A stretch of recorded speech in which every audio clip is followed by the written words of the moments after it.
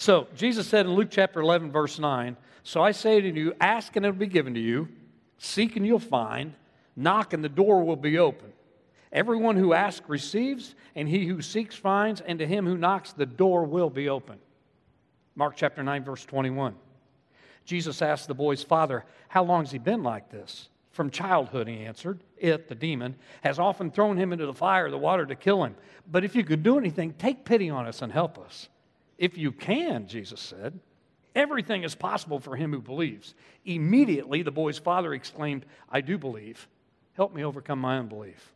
When Jesus saw the crowd was running to the scene, he rebuked the evil spirit. "You deaf and mute spirit," he commanded, "I tell you, come out of him and never enter him again." The spirit shrieked and convulsed him violently, and it came out. The boy looked so much like a corpse that many thought he was dead. But Jesus took him by the hand, lifted him to his feet, and he stood up. Y'all remember that story? That's a good story, isn't it? You know, family, we talked a lot about prayer in this church over the years. We've even decided that we are a house of prayer. We're not a house of preaching. I love to preach, but I can't do much except preach. We're not a house of singing. They all love to sing, but we can't transform your life with song. We've become a house of prayer. That's why at the end we come up here and pray and let the Holy Spirit, the only one in the building, can do anything about it. So we talk a lot about prayer here. Here's my question. I want you to be honest to yourself as you answer this question. Do you think God's really listening? I mean, really. Do you think we're just doing this on Sunday because that's what churches do? Because you hear stories from people all the time. You hear them say, they prayed for something, and the next day it showed up. Wow. They ask God for a sign, and there's the sign, you know what I mean? Or they ask God for healing, and sometimes He heals them. Or sometimes they ask for a word, and they open up the Bible, and it's like He's speaking to them. And you hear stories like that, and you got to be asking, does He really do that? Would He really do that for me? And if He does, how much faith does it take to get that? I don't know, about 10 years ago, I didn't look up specifically, but I brought an old saying in here that goes something like this. If you bring a thimble to God, He'll fill it up. But if you bring a bucket to God, He'll probably fill that too. And this is back when I had the pulpit. Some of you probably remember I had a thimble up on the pulpit and I had a bucket down there. Remember that? And I asked a question that day, same question I'm going to ask you this morning. What did you come in here to ask God to fill today? Seriously, did you bring a thimble in? Did you ask God, for example, for a little bit of peace because of stuff going on in your life? By the way, if you did not hear Eric Gilpin's sermon last week, that's the best sermon he's ever preached, one of the best sermons I've ever heard preached. So if you weren't here last week, you talk about peace and that kind of thing, you go to the back and you get a copy of that. Aaron will fix you up. I think the big copier's broken, but we'll get you set up. You need that. But did you come in and ask for a little peace today? Are you asking for a little bit of comfort and a little bit of protection? Touch me a little bit this morning, fill me up a little bit this morning, maybe like we do with Santa Claus and some surprises or something, Is that what you came in here? Do you come in here today with a thimble? Because I guarantee you if that's what you came, then that's what God's going to fill. But what if, family? What if you and I brought our buckets in here instead today? What if we asked God to fill our lives up with a bold adventure of faith, to do something for Him that's beyond our wildest imaginings? What if we ask God to use our talents for Him and this church for Him? What if we ask God this week, Lord, instead of my plans and my agenda, let's do your plans and your agenda? What if we ask God to fill us up with so much of the Holy Spirit in here this morning that when we walked out of here, we had so much of His compassion and so much of His love and so much of His mercy, it just spilled out into everybody we came in contact this week. What if, family, we wiped the sleep out of our eyes this morning and tuned out the world for an hour or so and tuned in the Holy Spirit and asked the Lord God Almighty to fill up our buckets? What if? I'll tell you what if. He'd fill them up. All the way to the top. Now, I just used one verse here in the Luke passage this morning, and the reason I did that, the whole passage is about prayer. In fact, most of the commentaries want you to talk about persistent prayer. But the reason I'm not going to do that is because I just talked about persistent prayer 6 or 7 months ago, and you all never forget one of my sermons, right? Ever. And so I want to look at this from the Mark passage this morning, and I want to ask this question instead. How much faith does it take for us to have Luke chapter 11, verse 9 in our lives? Ask and it will be given to you, seek and you'll find, knock and the door will be. How much faith do I have to get that done? Because that's a powerful passage of Scripture. John Ortberg asked that same question in a sermon titled, How Much? Probably 15 years ago. Powerful sermon. I've remembered most of it, stole a lot of it over the years. But one of the things I remember he said, he answered the question, how much faith does it take? And the answer he gave was, not much. Not much. Now, of course, the Bible's full of people who came to God and asked Him to fill up their buckets.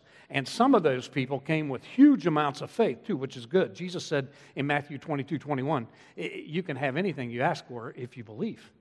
For example, James chapter 1 says, if any of you lacks wisdom, if you're trying to figure something out, if you lack wisdom. By the way, are there any ding-dong heads in here? Raise your hand if you're a ding-dong head. Get it up. Okay, now raise your hand if you're not a ding-dong head, but you're pretty sure you're sitting next to one. Now the hands are coming up. You know what I'm talking about? James 1:5 says, if any of you ding-dong heads lack wisdom, you're trying to get some help with some of the stuff Eric was talking about last week, you know what you do? You ask God, who gives generously without finding fault, and you'll get it, he says. But he goes on to say, you better believe when you ask. Don't doubt, because he who doubts is like the wave of the sea tossed here and fro. That man shouldn't expect to receive anything from God. Don't even bother asking if you're going to ask like that, he says. Shouldn't even bother asking. So I want to talk about how much faith does it take to get this stuff going. Number one, I want to talk about what it looks like when you have lots of faith. Because again, the Bible's full of story after story about people who came with lots of faith to get their buckets full. In Matthew chapter 8, the story of the centurion, remember he had a sick servant, and he said, Jesus, I was wanting to know, would you heal him? I love him so much, would you heal him? And Jesus said, yeah, in fact, I'll come over and do that right now. And the guy said, oh, you don't even have to do that. Here's the thing, Jesus. I know a little about authority, and I know a lot about your authority. You just say the word, and it'll be done. Now, that's some faith right there. That's bucket faith. And Jesus said in verse 13, he loved it. He said, I've not seen such faith like that in all of Israel. And by the way, he healed him with the word. Miles away, he healed that guy. It's amazing. And then one day, this blind guy named Bartimaeus, and Jesus is walking through, big crowd around him, and this blind guy's yelling, Jesus, Son of David, have mercy on me. And the crowd's saying, shut up, he's busy, he's got a lot to do. But this guy had his bucket, he wanted it full, and he had a lot of faith too, and he wouldn't give up. He kept yelling. And Jesus said, what do you want? And the guy says, Lord, I want to see. And Jesus said, well then, see. And wham, this guy's eyes go back online. And Jesus says, your faith has healed you. Your bucket faith, it might say in the Greek, although probably not. And in Mark chapter 5, you got this gal, she's been bleeding for 12 years. And she's tried everything, been to every doctor, spent all her money. And she didn't bring a thimble that day either. She brought her bucket, and she brought a lot of faith. She said to herself, if I could just get through the crowd and listen to this, just touch him, I'll be healed. And she did, and she was. Have we forgotten the power? She touched the edge of his garment and was healed. Have mercy, what a Savior. And then Jesus said to her the same thing. Go, your faith has healed you. Story after story. I mean, I could go on and on. You know I could. People who came to Jesus with lots of faith, and he said, sure, you're healed. Your faith has healed you. I mean, why not? With all this kind of faith, sure you can get that. Now, here's the deal. We hear stories like this, and at first we want to run to a corner someplace. Get him shut up. Get out of here. I got to go over in the prayer corner. I got some things to pray about. Because we get all excited about it. But let's also be honest that if we don't get what we want immediately, sometimes we take a turn the other direction with our prayer, don't we? I have a friend, he's building a house about 5 miles south of here, and they were moving some dirt back behind his house, and the people before him had left a junk pile there. That happened at our house, by the way, a big junk pile down over there. It's been there for years. Anyway, there was one of those old Westinghouse refrigerators. You remember Westinghouse used to be out by RCA? And he said it was back there and all this junk. And he went back to move that refrigerator, heard something in it, opened up, had a rabbit in it. You know what it was doing? It was Westing. You know what you call a happy rabbit, don't you, Crawdad? A optimist. You know what you call a cold dog sitting on a rabbit?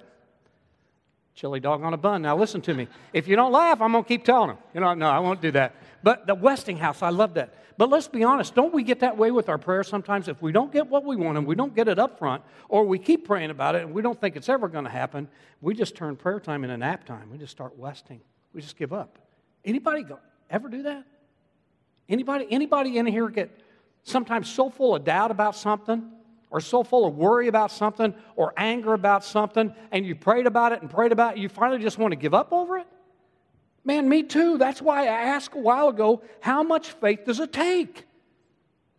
What's the minimum requirement from God in the faith department for you and I to get some of the things we're praying about done? Let's look at the second one. That's why I want to talk about this dad in Mark chapter 9. Did I say Mark 5? Because I think it's Mark 9. Because Andy Griffith would say, this guy doesn't have much faith at all. I mean, he didn't have lots of faith. Now, you knew this story as soon as I started reading it because it's a very popular story. It's a very great story. But here's a guy that had a son. He loved him. He had great dreams for his son, same as we have great dreams for our kids. But these dreams were not coming true because for some reason, and we don't know why, the Bible doesn't tell us why, but he's being stalked by a demon. And what this demon's doing to him make you sick to your stomach. I mean, I'm talking about convulsions and foaming at the mouth and jumping into the fire and the water. Literally, this boy's life is in danger. And this is not the way I'm going in the sermon, but I got to stop here and ask the question, what demons are stalking your kids right now? What destructive forces from the pit of hell are coming after your kids and grandkids? And the question is, what are you doing about it? Because Eric told us last week, prayer's not enough. I mean, there's some things we need to do. We need to seek some counseling. We need to see some doctors. We need to maybe get some prescriptions. But he also made it clear last week that prayer's where you start. I mean, you start with prayer. That's where it starts. The implication is this guy sure prayed a lot. Night after night, day after day, month after month, year after year. This guy went to bed at night crying out to God, saying, don't you even care? This is my boy. What's the matter? Are you going to help him? He'd get up in the morning, nothing happened. He's wearing out. You know, if you've been there. Every time a new rabbi, a new prophet come to town, he'd take his boy to see him. He'd pray about it. He'd give hope, and nothing happened. And then one day Jesus shows up, and he tries again. Verse 20. When the Spirit saw Jesus, it immediately threw this boy into convulsion. He fell to the ground, rolled around, foaming at the mouth. Jesus asked the boy's father, how long has he been like this? It's often thrown him into fire or water to kill him. The father said, but if you can do anything, would you take pity on us and help us? I mean, are you kidding me? He says to Jesus, if you can do anything. Let there be light, and there's light, and you ask him if you can do anything. I mean, it doesn't sound like much faith to me. You? In fact, it's not very complimentary to Jesus either. I doubt if we'd ever make a song out of a prayer like that. Lord, please save all of us if you can. You know what I mean? And this crowd's watching, and they're wanting to see what Jesus is going to do with this guy. And what he did was, right off the bat, he keyed in on that phrase, if you can do anything. And what he said to this father in return blew him out of the water. And if you think about it a little bit, it should blow you out of the water too. He says to him, everything's possible. All things are possible. We're talking about God here, pal. All things are possible. And I'm telling you, that's what I love about the God we serve. Listen to me, I'm not a Christian because God's God and there's nothing I can do about it. I'm having a blast being a Christian. I'm having a blast having God love me and me love him back. I'm having a blast watching God change lives, some of your lives and your families and your marriages. Our God can do anything. All things are possible with him. This is good stuff. But what he says next breaks this guy's heart again. What he says next is tough. What he says next is hard for us to digest because Jesus says all things are possible to him who believes. There you go again. How much do we have to believe? I'm sure by now you could hear a pin drop. Everybody in this place is wondering what Jesus is going to do next with this little man with no faith and his mute and deaf son. What did Jesus do? What he always does. Fixed him, healed him, restored him, gave him back to his father. And so for the first time in this kid's life, he's actually able to speak these words. I love you, Daddy. Thank you for not giving up on me. Anybody in your life close to saying those words to you? Thank you, Mom, Dad, for not giving up on me. Thanks for praying for me. Thanks, brother or sister, for not giving up on me. Thanks, friend, for never quitting, for praying for me constantly. Is there anybody in your life saying those words? I hope so, because the answer to the question, how much faith, John Ortberg is right. Not much. Not much at all. In fact, Jesus says, if you've got faith the size of a mustard seed, that's about like that, you can move a mountain. As it turns out, The only faith you and I have to have is enough faith to come and ask Him in the first place. Praise God, we don't have to conjure up feelings of certainty when we pray. Praise God, we don't have to conjure up feelings of faith when we pray. You say, what's our job in prayer, Cain? Our job in prayer is just to ask. And you think that sounds simple, but you know what James chapter 4, verse 2 says? Some of you don't have because you don't ask. Are you kidding me? What did you come in here to ask God to do today? What's on your mind and heart spiritually for your family, for your job, for your marriage, for the country? What did you come to ask Him today? Most of us know by now this church is all about prayer. When somebody's sick, the whole staff comes. We pray over them. We pray together at the end of the service. Our elders pray. Our small groups pray. We're all about prayer. We would like to get to a place where 24 hours a day, we are practicing the presence of God, just like Eric talked about last week. You want peace, you do that. Anne Lott says that she prays all day. And she says she only prays 2 prayers all day. Help me, help me, help me, help me. Thank you, thank you, thank you, thank you. Isn't that cool? Help me, help me, help me, help me. Thank you, thank you, thank you, thank you. Several years ago, Scotty and I took Kyle, one of his friends from work, to Salt Creek Golf Course to play golf. Now, Kyle is good, and he always beats us bad. And we were going, we're kind of expecting that. Scott and I love each other dearly. I love my sons-in-laws. We don't even call them the in-laws. They're just good boys. I love them. But we also have this quiet but intense competition thing when we play golf. Scott, Eric Gilpin and I, we don't talk about it. We trash talk every now and then, but we don't talk too much about it. But if you play golf with us, you can tell immediately, these guys want to beat each other. And so we're out and we're taking Kyle, and I'm asking God, help me, help me, help me, help me. Not to win. I'm not asking to help to win. I'm asking Him to help me keep my attitude good and my action good and my words good. And since we're playing golf and it's me, please help me not to cheat, kick wedge and rolling the ball and all that kind of stuff. And early on in the round, they're killing me. I can't even hit the ball. It's like I've never played before. And I'd hit a bad shot and I'd pray, help me, Lord. Please, all things work together for good to those who love the Lord. And then Scott would hit this amazing shot. And I'd pray, the Lord is my shepherd, I shall not want. And then Kyle would hit an amazing shot in trash talk. He's a terrible trash talk. And I'd pray, vengeance is mine, saith the Lord. Anyway, so I'm praying and I'm saying, Lord, please, he's not a Christian. I want my attitude to be good. I want to witness to him. And I'm saying, Lord, probably the best way I could honor you is if I won. And coincidentally, it's the only time I ever beat Kyle. And I came 6 strokes from behind to beat Scott. It was sweet. And then I prayed the other half. Thank you, thank you, thank you, thank you. But I did not pray to win. I did not. But I did ask, God, please help me keep my attitude, my action, my words good. And I don't always, but I did that day. You know why? Because I ask. Are you asking?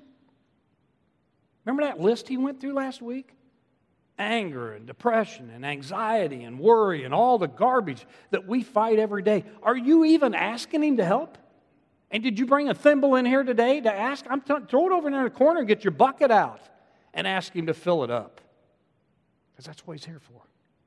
But we've got to be honest about it. Sometimes we don't ask because we don't think we have enough faith. And, He's probably not going to do it anyway. Can I remind you that all you got to have is enough faith to come and ask Him in the first place. And He'll send you to a counselor. He'll send you some prescriptions. He'll send you whatever you need, a mentor. All you got to do is ask Him. But again, we got to be real about this. Sometimes we're not. We talk about this all the time as a church body here too. Some of these songs we sing, I love those 2 new songs this morning, by the way. But some of these songs we sing, powerful songs. Most of them are powerful songs. You don't want to just sing them if you don't mean them. That's heart-damaging stuff. Same thing with this prayer. Don't just pray it. How we do that sometimes?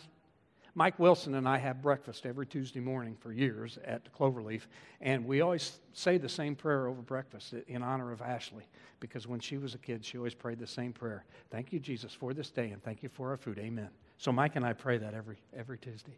Do you think we mean it every Tuesday? Seriously, probably not. You know how we do that? We sit down at this nutritional disaster. It's salt and sugar, and it's fried in grease and covered with butter and oil. And we pray, Lord, bless this food and the nourishing in my body so I can serve you. He's got to be thinking, are you kidding me? Give that to not the dog, he loves dogs. Give that to the cat, you know what I mean? See what I'm talking about? Is we got to be honest with Him this morning. We got to be real, and that's why we reserve this time every week to come around the table, the broken body and the shed blood of Jesus, and we give each other 15, 20 minutes. So the Holy Spirit, the only one in the building can do anything with your heart, can come up here and fix things. But you got to be honest. It all starts with being humble enough. 1 Peter chapter 5, verse 6. Humble yourselves under the mighty hand of God. He may exalt you in due time. You know what is funny to me? Not funny, ha-ha. Funny, odd to me. And I've thought about this a lot. It's funny to me that we cannot get Christians to physically get on their knees before God. I don't get it. I mean, we get anybody to stand up to sing, all they got to do is this, and everybody stands up. And sometimes, if Brad Stevens is really hitting it, which he is, with the drums, you can get people to clap. Not everybody, trust me, but you get some to clap. And even every now and then, if we got one of those real moving songs, a few people will raise their hands. But you cannot get people to get on their knees before God. I don't know. We sing powerful songs up here about bowing before Him and falling on our knees. And there's plenty of room between you and the seat in front. I don't know. There's another story in Mark chapter 5 of another demon. Same kind of scenario. This demon comes running out of the tomb screaming and hollering to Jesus. Do you remember what the first thing the demon did when he saw Jesus? He fell on his knees. And he said, Jesus, Son of the Most High God, what do you want of me? Does it embarrass you a little bit like it does me that every story we see of a demon before Jesus, they immediately bow before Him, and sometimes we can't get Christians to do that? What if? What if you and I humbled ourselves before Him, got on our knees and said, Jesus, Son of the Most High God, what do you want from me? Eric gave us a challenge last week. I loved it. He gave us 30 names of God. He said, get up every day and think about that name and pray about it all day. I've had a blast with that. I'm going to add to his challenge. For the next 30 days, after you've looked at that powerful name of God, go straight to your knees or your face and say, Jesus, Son of the Most High God, what do you want from me? I guarantee it'll change your life. I guarantee it'll change the lives of the people around you. I guarantee you it will fill up your buckets because He works through people who humbly come before Him and honor Him. We can start right here at the table.